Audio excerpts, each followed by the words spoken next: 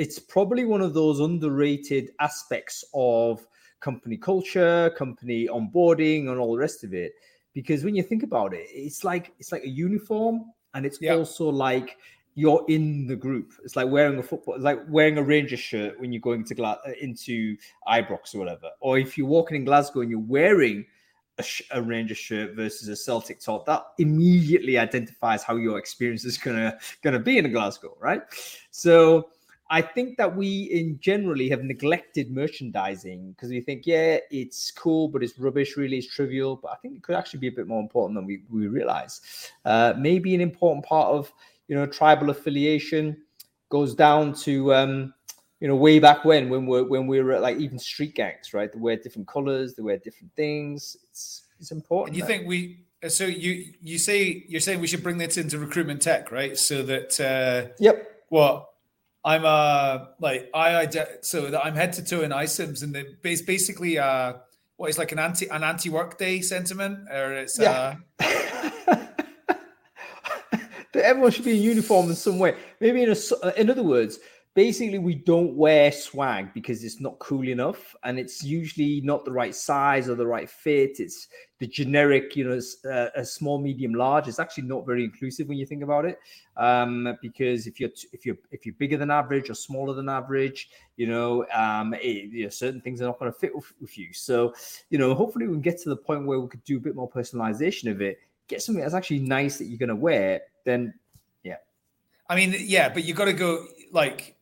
That what you're saying is like marketing teams need to contact Hugo Boss, for example, and try and get them to like collaborate on the new iSims Hugo Boss range. They're gonna say no. But have you seen the amount of stuff that gets thrown out by fashion houses? So there's a lot of excess. So you don't have to go uber spec. There's lots of stuff that never gets sold because the sizing is not popular or because it's out of fashion, out of season, whatever, but the quality might still be there. So I just wonder whether you could grab some of that rather than have it go to a landfill. You know what I mean? Well, I'll tell you some styling that I really, really love, and we don't have it enough. But do you remember like back in the 80s when there was cars with the like Martini logos on them? Like, you get an Audi with a Martini logo on it, stuff like that. We don't make enough of vehicles and enough like loads of badges and like big garish jackets with loads of badges. I mean, somebody like you or Bill Berman could wear a jacket that's got like 20 different sponsors on it just to go to your events and get paid a lot of money for it. Bas van der Hattard, my good friend Bas van der Hattard, we actually had this conversation, and I kind of said to him that should be a component of what he does, because basically he does an event whereby obviously he's the MC, he's all those types of things, but at the same time, he is a person that is as a money-making idea, I was thinking, why don't you just like spend half the day wearing company A swag? You can charge for that as you're walking around the event. And then the second half of the day, wear someone else's swag and you charge for that. To have the MC or the owner of the event walk around with a bit of swag, I think that's worth money. If you're sponsoring a stand or you're doing something, let's look at the biggest one, Unleash, right? Mark Coleman, you get him to wear a t-shirt for half a day. That's worth as much as a stand that you might put on and spend X amount of money on, I think. Yeah, agreed. Anyway, let's get on with the conversation. We're talking about swag, folks. So we kind of look as if we are wearing bits of swag everywhere. But Brainfood Baked Fresh is the show where we review the newsletter from yesterday. So if you haven't read it already, you're welcome to do that on recruitingbrainfood.com or newsletters.recruitingbrainfood.com. It's the latest episode. I hope you enjoyed it. It was a bit economics heavy, some AI in there, some interesting topics as well. And today we're going to talk about it. So if you haven't read it, you can just follow on with our chat as well. So anyway, Adam, I know you always read it. So how did it go and what was interesting for you, man?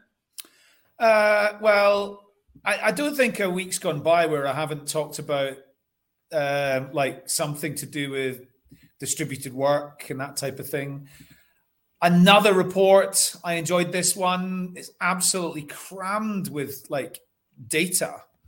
And is it Data People? Is that what they're called? Data People. Yeah, Data People. Right. They looked at 30 million job posts from 2019 onwards. included 1,000 employees using 122 different applicant tracking systems to build this information.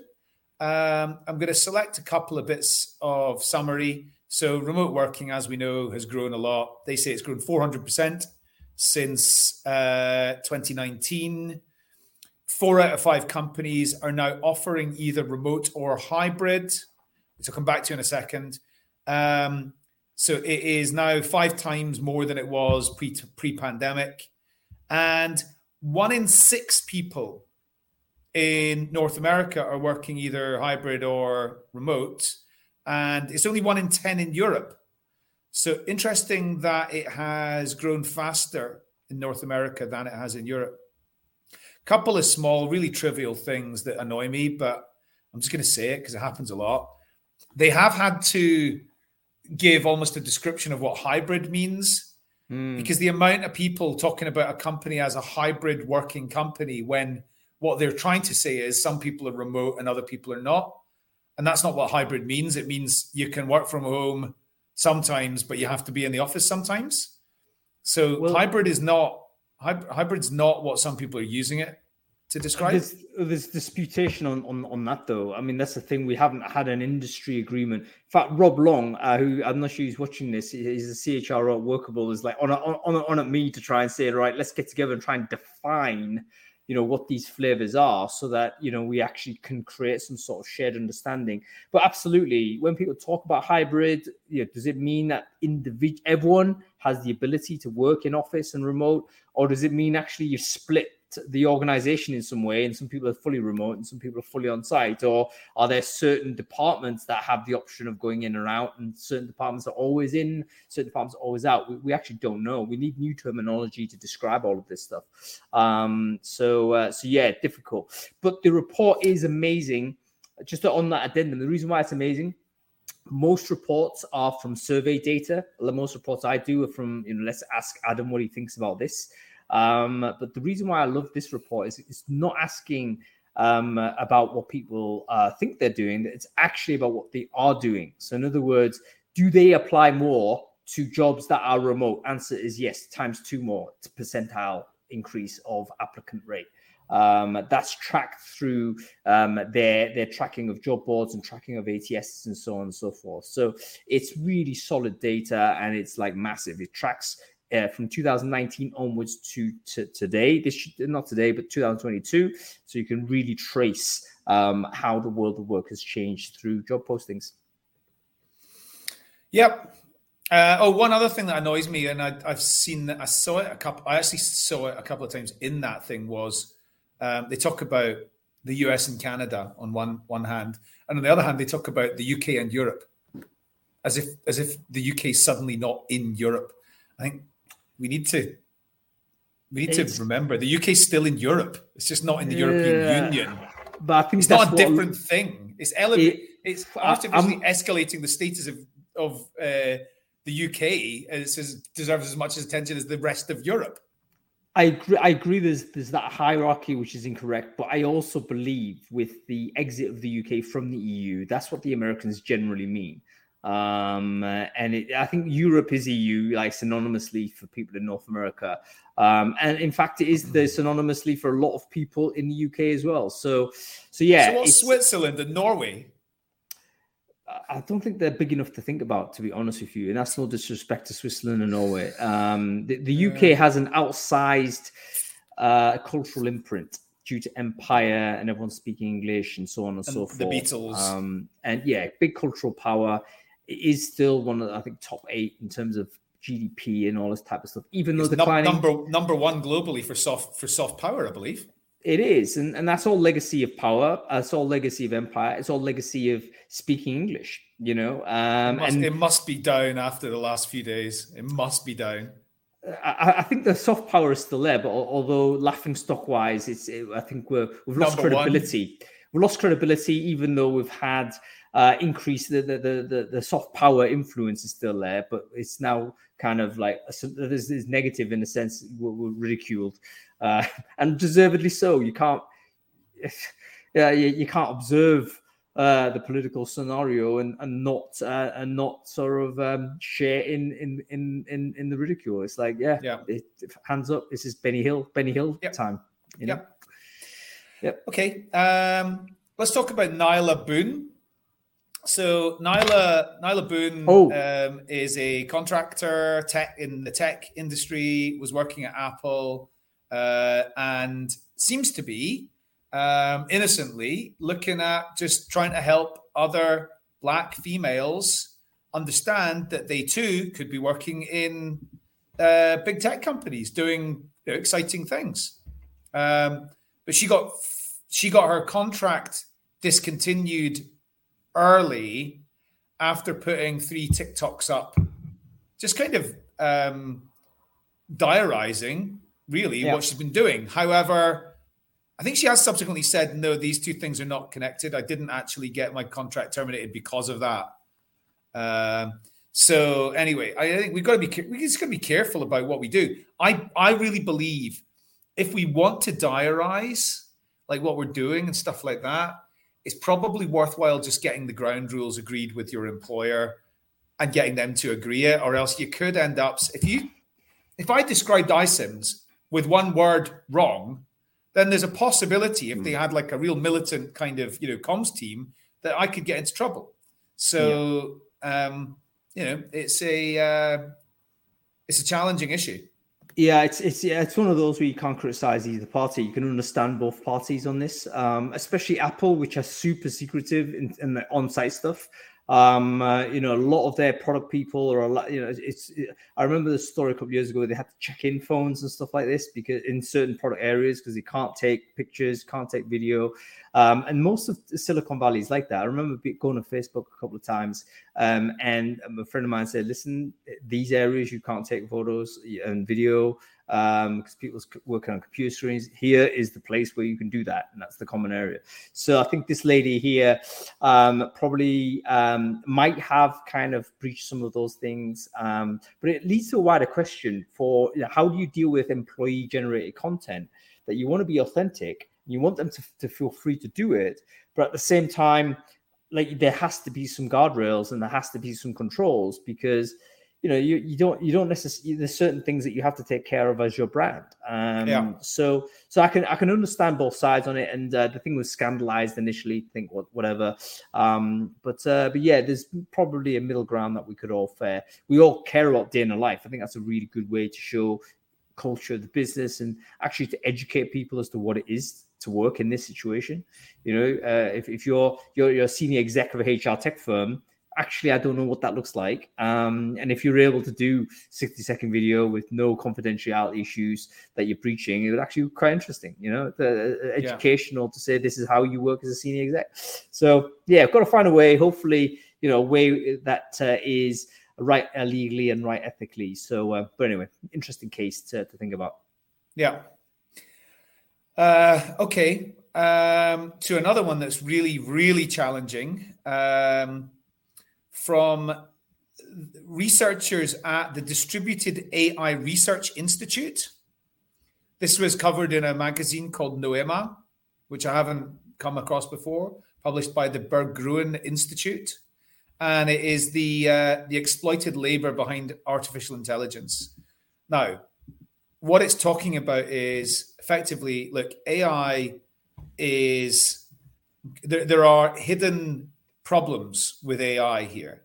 And one of those hidden problems is that there's a lot of services and products out there claiming to be artificial intelligence, where in actual fact, there are humans getting effectively, it's like the galley on the ship, the slave galley on the ship from like crossing the Atlantic back in, 300 years ago. There's people getting told to input tons and tons and tons of data to make it appear to be an artificial intelligence program, or to get the AI actually trained at the beginning, and they're getting really badly paid to do this repetitive work, which is literally mind-numbing and soul-crushing.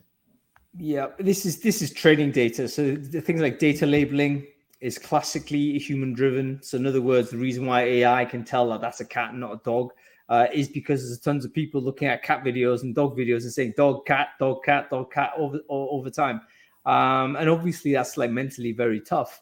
But it's an example of, these magical solutions that people who are consuming AI related services, which is basically us people in the rich part of the world, the global north, so to speak, but it's powered by the labor, the sweat of people who don't have access to the output of it. So they're the input, we're the output. And it's almost like you take it from a global perspective, it looks very much like a replication of a colonial sort of relationship, where very poor people have to do really tough work and very rich people don't understand that that's the case and enjoy their nice things. And you look at things that we enjoy. I just had a nice coffee, had a nice chocolate with it. Colonial products, mate. When we're drinking that coffee, we didn't ever think, oh, where was that picked, or who actually roasted that, or who ground it, and all the rest of it. Generally poor people from global south. Anyway, and it's all about AI ethics, right? So it's looking at, right, hang on a second. These are individuals doing work, but they are being treated like robots. They are literally being treated like robots. And if they can't go fast enough, then they're in trouble and get someone else. Exactly. But it also goes on to another element of AI ethics, which is like to do with delivery drivers and people having to sign like biometric consent forms in order to be effectively monitored around what they're doing. So it's kind of a bit like bossware that we talked about last week. But here they don't have the power to say no because they have different employment contracts, or they have different. I mean, all of these stuff like facial recognition it's got to be trained on this data, I'm afraid to say, and it is a tough one to think about. Like, how are we fair about it? And it is us trying to be fair actually a privileged position to take, because what if we say, oh, we ain't doing this, it's unethical, and all of these people suddenly don't have work to do? What is their alternative to this? Presumably they've made a decision to get into this work because the other options weren't as good. So it's not as straightforward. It's the same when we're looking at clothing, fast fashion and all this stuff. Lots of people work very hard, even mobile phones, people working, in Foxconn, working really hard putting these things together. We can say, yeah, it's unethical. But like, if we decided, oh, we're not going to bother doing that, then those people will probably be working equally hard, if not harder jobs, doing something else. It's an inequality in terms of how the world has been for the past 500 years. So, it's a difficult one to make local decisions and know, which outcome is going to be best. So I want to talk about Jose Cadlec's LinkedIn post about, I think it was entitled "Fire Your HR Marketer because AI can do it all for you." It was hiring. I mean, it was focused on the concept of text to image. So you type in what you're looking for, and an image gets created, which is completely unique. Nobody can claim copyright on it. You've built that. It's unique content that you can use for whatever purpose. I mean, as you know, I'm interested in this particular area. There are products like Jasper, which already offer that. So Jasper will allow you to put in some words around what you're looking for, and it'll write your blog, or it'll write your website, or it'll do whatever, including build you an image. That's also something you can do within Jasper. It's like democratizing we've all seen the deep fake kind of thing where you can build a video which has Donald Trump, saying something that he didn't actually ever say, or getting somebody else to do that. And, we all know that can be done. And we probably think that it takes like, people in dark rooms, scientists, to do that. You could build images right now on multiple different platforms that you don't have to pay very much to use. So have you done it? Have you tried any of these sort of text-to-image generators? Not only have I tried it, I have several customers who are using it to develop images for their candidate marketing, their nurture marketing. So they've got to create images of people that don't work for their company, because if that person leaves or gets fired or whatever, they don't want to have to redo it at some point in the future. They also don't want to get stock images, right? Because it's normally models and stuff that are unrepresentative. So they're able to build images of like ordinary looking people who don't actually work for their organization, but it's not those stock images of models that everybody thinks ridiculous. And they're not even people. They're just literally auto-generate. It's absolutely fascinating. And I think we needed something like this to tell us that the world is going to be changed by AI. And this is very real. I've started using AI-generated images on my presentations when I used to give talks. I've stopped doing them now. But back in the day, the last couple of talks I did was basically AI-generated, because I couldn't be asked with copyright. I couldn't be asked trying to source images, and then there's a watermark on it, there's a Getty Images or whatever, and then you've got to source that, and you think, you know what? Actually, I just wanted a pretty picture just to say to kind of give emphasis to a point. You can type it in to something like DALL-E, and it will generate something out there that's kind of nearly there. So it is truly interesting. Jose, obviously, I think I love the provocation. I love his style of like, this is going to change everything. Probably won't change everything, but it will definitely come for AI. AI is coming for creativity, man. It's coming for creativity. It's not there yet, but lots of things that we need to get sorted. That needs like someone who's great on Photoshop or great doing this, that, and the other. We're pretty close, I think, to getting a tool which can just generate it based on sort of English language command. Yeah. Okay. So Meta, I can't remember what it's called, the term, but Meta appears to have been able to develop a system so that people that don't speak the same language can just get on a meeting and talk to each other. Yeah, crazy. Babelfish. I call it Babelfish. Yeah, I mean, it was I don't know whether you've read Hitchhiker's Guide. Yeah. But, it's great sort of novel, obviously. But one of the key sort of ways in which the aliens communicate with each other was this species of fish that they stuck in each other's ears, and it would do an auto translation so that aliens could speak to each other. And that for me was always the measure as to what scientific progress would really be, like astonishing scientific progress. And it looks like Meta have done something very similar. I mean, just watched a video. Mark Zuckerberg is speaking in English, but that's almost close to real time, translating it into Hokkien, which is one of the Chinese languages out there. And the dude he's speaking to doesn't speak English. So he can listen to it in Hokkien. He's responding to Hokkien, and he's coming out with English. So Zuckerberg can then have that conversation back. And it's like, whoa, man, that's crazy. What are the implications for the workforce and recruitment if this is real? I mean, if this doesn't have problems, such as it goes wrong, and instead of me like saying "hello, nice to meet you," it comes up with "hey, you got nice legs," That's a future hack, by the way. Someone's going to hack it and then insert that type of controversy in, no doubt. But yeah, to your point, I think if it's still if it's as accurate as we've seen, language barrier disappears, surely, right? It's like, well, huge implications for recruitment. And I mean, now people can work from anywhere. That's great. Now they don't even need to be able to speak your language. Yeah. That's crazy. Amazing.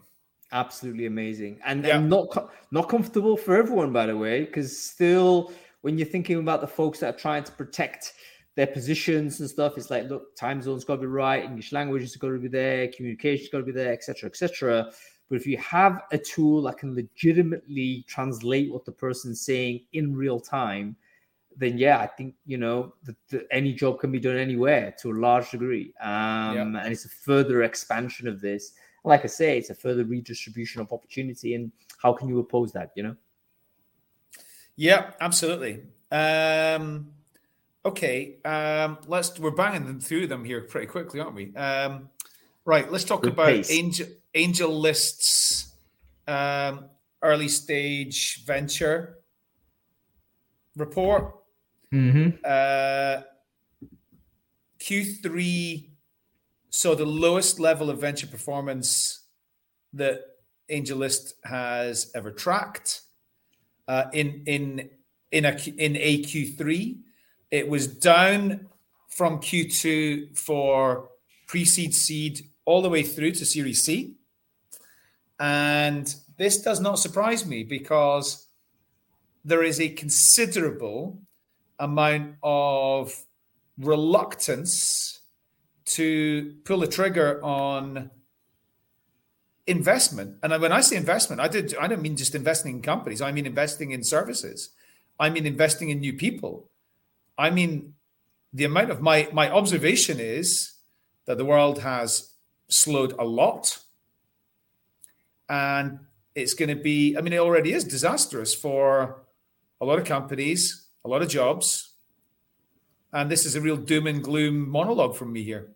No, it's not doom and gloom. It's simple, accurate reflection of what's going on. And I think we all felt it. It's worth looking at this report, folks. I know it's all funding and it might be a bit dry for a lot of recruiters, but it's very accessible. And all they're saying is, look, the volume of deals, in other words, the number of early stage investments, that's crashed down. The size of investments have stayed the same. But the distribution of where those investments are has also altered, meaning that a lot of the VCs are thinking, you know what, this world can only go in a tougher sledding for the next foreseeable. Let's keep the powder dry for the time being. Let's invest in those segments that are doing something that they can really bank on. I like that insight that they produce, which is the frontier tech businesses are the businesses that seem to be getting an uptick in funding. Frontier tech meaning green technology, new material science, synthetic biology, things that you can say, you know what, 10, 30, 20 years down the line, that's going to be massive. But it's not like, hey, let's pump something up in 2 years and sell it quick. I don't think that's the timeline anymore. It's really interesting implication. And as recruiters, it's going to be, you can't sugarcoat it. It's, that the happy days of just, every other day there's a unicorn, and every other day there's thousands of jobs being made in these unicorns, I think is over. We're looking at a different world now. Yeah. So a couple of parallel insights from AngelList in that report. Payroll for these companies it's like pre-seed through to, I think it was Series B. Series C wasn't included. Payroll for these companies is down. 63% of those companies that did take funding took it at a valuation increase, which sounds great, but that means 37% did a down round. More than 1 in 3 reduced the value of their business in order to take funding. All right. So for the people who aren't familiar with the terminology, can you explain what a down round is and why? What does that mean? So you do a seed round. You value your company at $1 million, and you do a seed round. You take $200,000, and your post money valuation is therefore the 1 million you started with plus the 200,000 you've got. So your valuation is 1.2 million. You go to do so that's your pre-seed round. You then go to do a seed round. But guess what? The investors go, no, your company's not worth 1.2 million. Your company's worth 900 grand. So I will give you 300,000 at a 900 grand pre-money valuation, which means that after I've put in my 300,000, your company is worth 1.2 million, the same as it was after the first round. So you've done a down round because the original investors and you as the founder, your shares are all worth less. So I mean, it's worth less, not worthless. Yeah, worth less. It is. They might be worthless, but you'd hope not. If you're actually even at a down round, somebody's investing. But the point here is that it's like really bad news to be doing a down round. It's a bad signal for your company, and over a third of companies were actually doing it on a down round. Yeah, and you'd never do it unless you had to. So in other words, you don't do a down round unless you needed the funding to keep going. If you were going tough sledding, you wouldn't raise it on a down round if you could survive on revenue, for instance, or you had enough runway.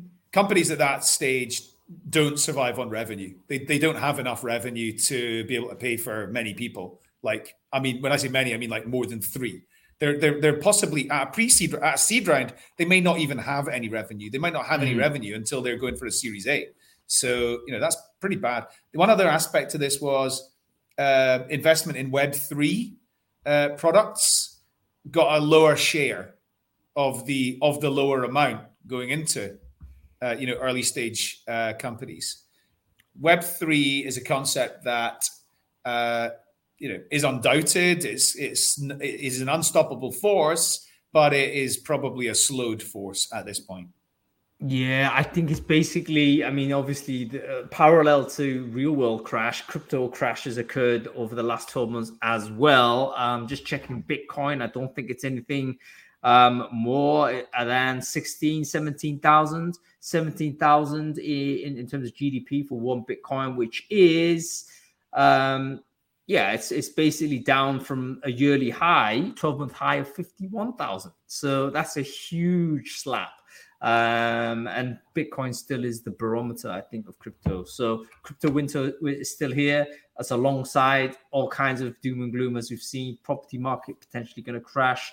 We've had pension issues. We've had all kinds of things going on. It's gonna be tough sledding, folks. That's the mature thing to say, not to be doom and gloom. But it's the good thing is for recruiters, we've always been kind of small enough to kind of be agile and jump around a little bit. And for recruitment tech, fundamentally, that's about efficiency. It's fundamentally about it's not about just more and more people being hired. It's about hiring better with less, maybe. And that's where recruitment technology is still, I think, going to be in a strong position because companies will try and rationalize and do more with less, essentially. Yeah, absolutely. And one of the reasons that I think recruitment technology is going to grow faster than other areas of technology is because they were invested in a lot earlier. The amount of venture capital and private equity money that went into fintech, martech, health tech, ed tech, and others, even prop tech, like a long time before they went into HR tech. So we are on a curve which is like way behind a lot of other industries at this point in terms of digitizing. Yeah, so the timing was good, and basically for recruiters, you just got to play it smart. I love the fact some of my friends are starting to move into, I would say, tangible value, tangible product businesses. They're recruiters, but instead of just recruiting for purely web only business, they're getting involved in shipping companies that were trying to digitize and create technology. More digital solutions, but fundamentally the company actually runs ships. And I'm thinking stuff like that. That's always going to be there for recruiters. So we'll be in good shape. Okay. Anything else, or is that it? Yeah, that's it. I didn't get to read the one about which I will get to, and this is really bad. I'll probably get slated for this if anybody's watching, but the women in the workplace content, which was on the Lean In website. I am going to absolutely digest that because I think it's really vital reading. I didn't get the chance to do it in time for this, unfortunately. No, that's fine. It's a big old read. That's what I thought. Report. It's worth reading. I mean, what I took out of it from that helps from a recruiting point of view is that women, especially, I think women leaders, but women in general, are leaving companies in pursuit of competitive opportunities that offer better flexibility. And that tells me, whoa, if you're one of those companies that are still, wanting to rewind the clock and saying, back to the office type stuff, back to the office mantra is essentially pretty anti-woman, I'm afraid to say. And that's shown by the data and that's shown by the research in this report. So I think that those companies that want to cling on to this, which, within your rights to do so, but bear in mind, that's going to have implications in terms of the composition of your workforce. So yeah, really worth a read. Not easy reading. It's a long sort of report, but worth having a look at. Okay, that's about it. Thank you for watching. Thanks for joining again, Adam. Brainfood Baked Fresh. We're going to try and keep it at this time, although I've noticed that it doesn't fire off on LinkedIn. Here's a new discovery, by the way, Adam. You might be interested in this. You can't post things, I think. LinkedIn has a minimum amount of time that it requires before you can post the second thing. So I posted the LinkedIn newsletter at 12 o'clock and we go live on 12:30 and it doesn't go live on LinkedIn. Wow. So I'm thinking that it's it basically blocks people from overly sharing, and it just presumes, you know what, maybe per hour you can't share more than one thing per hour, which makes sense. So I'll investigate that, and if so, I'll post the This Week in Recruiting an hour earlier, or maybe push this a little bit further into the afternoon. I don't know. So Peggy, thank you very much for your support. Yeah, I think this time is actually perfect. But I've got to figure out when to do the other thing in order not to avoid this. All right, Adam, listen, you have a good week. I'll catch you Friday. Right. Thanks. Bye, everybody. Have you spoke to Jeremy? No, but I will do. Can you do that? Make sure he's there, because I've got his Proton email, and I'm thinking, all right, is he actually reading that? He's the only guest we've got. He's the only guest we've got. So well, I tell you what, we actually don't. We are, honestly, this was my recommendation to get him on. We don't need anybody else. The amount of information that he's been generating, which all recruiters need to know about, from his time in a couple of very large organizations doing analytics, effectively recruitment data, unbelievable. Yeah. I definitely want to have him on. My only concern is he actually going to show up? He will. Ping him. All right, listen. He'll be there. Yeah. Cheers. Goodbye, everyone. Excellent, Toby. Glad you're going to be there. Toby, we'll get you on screen if Jeremy isn't there, okay?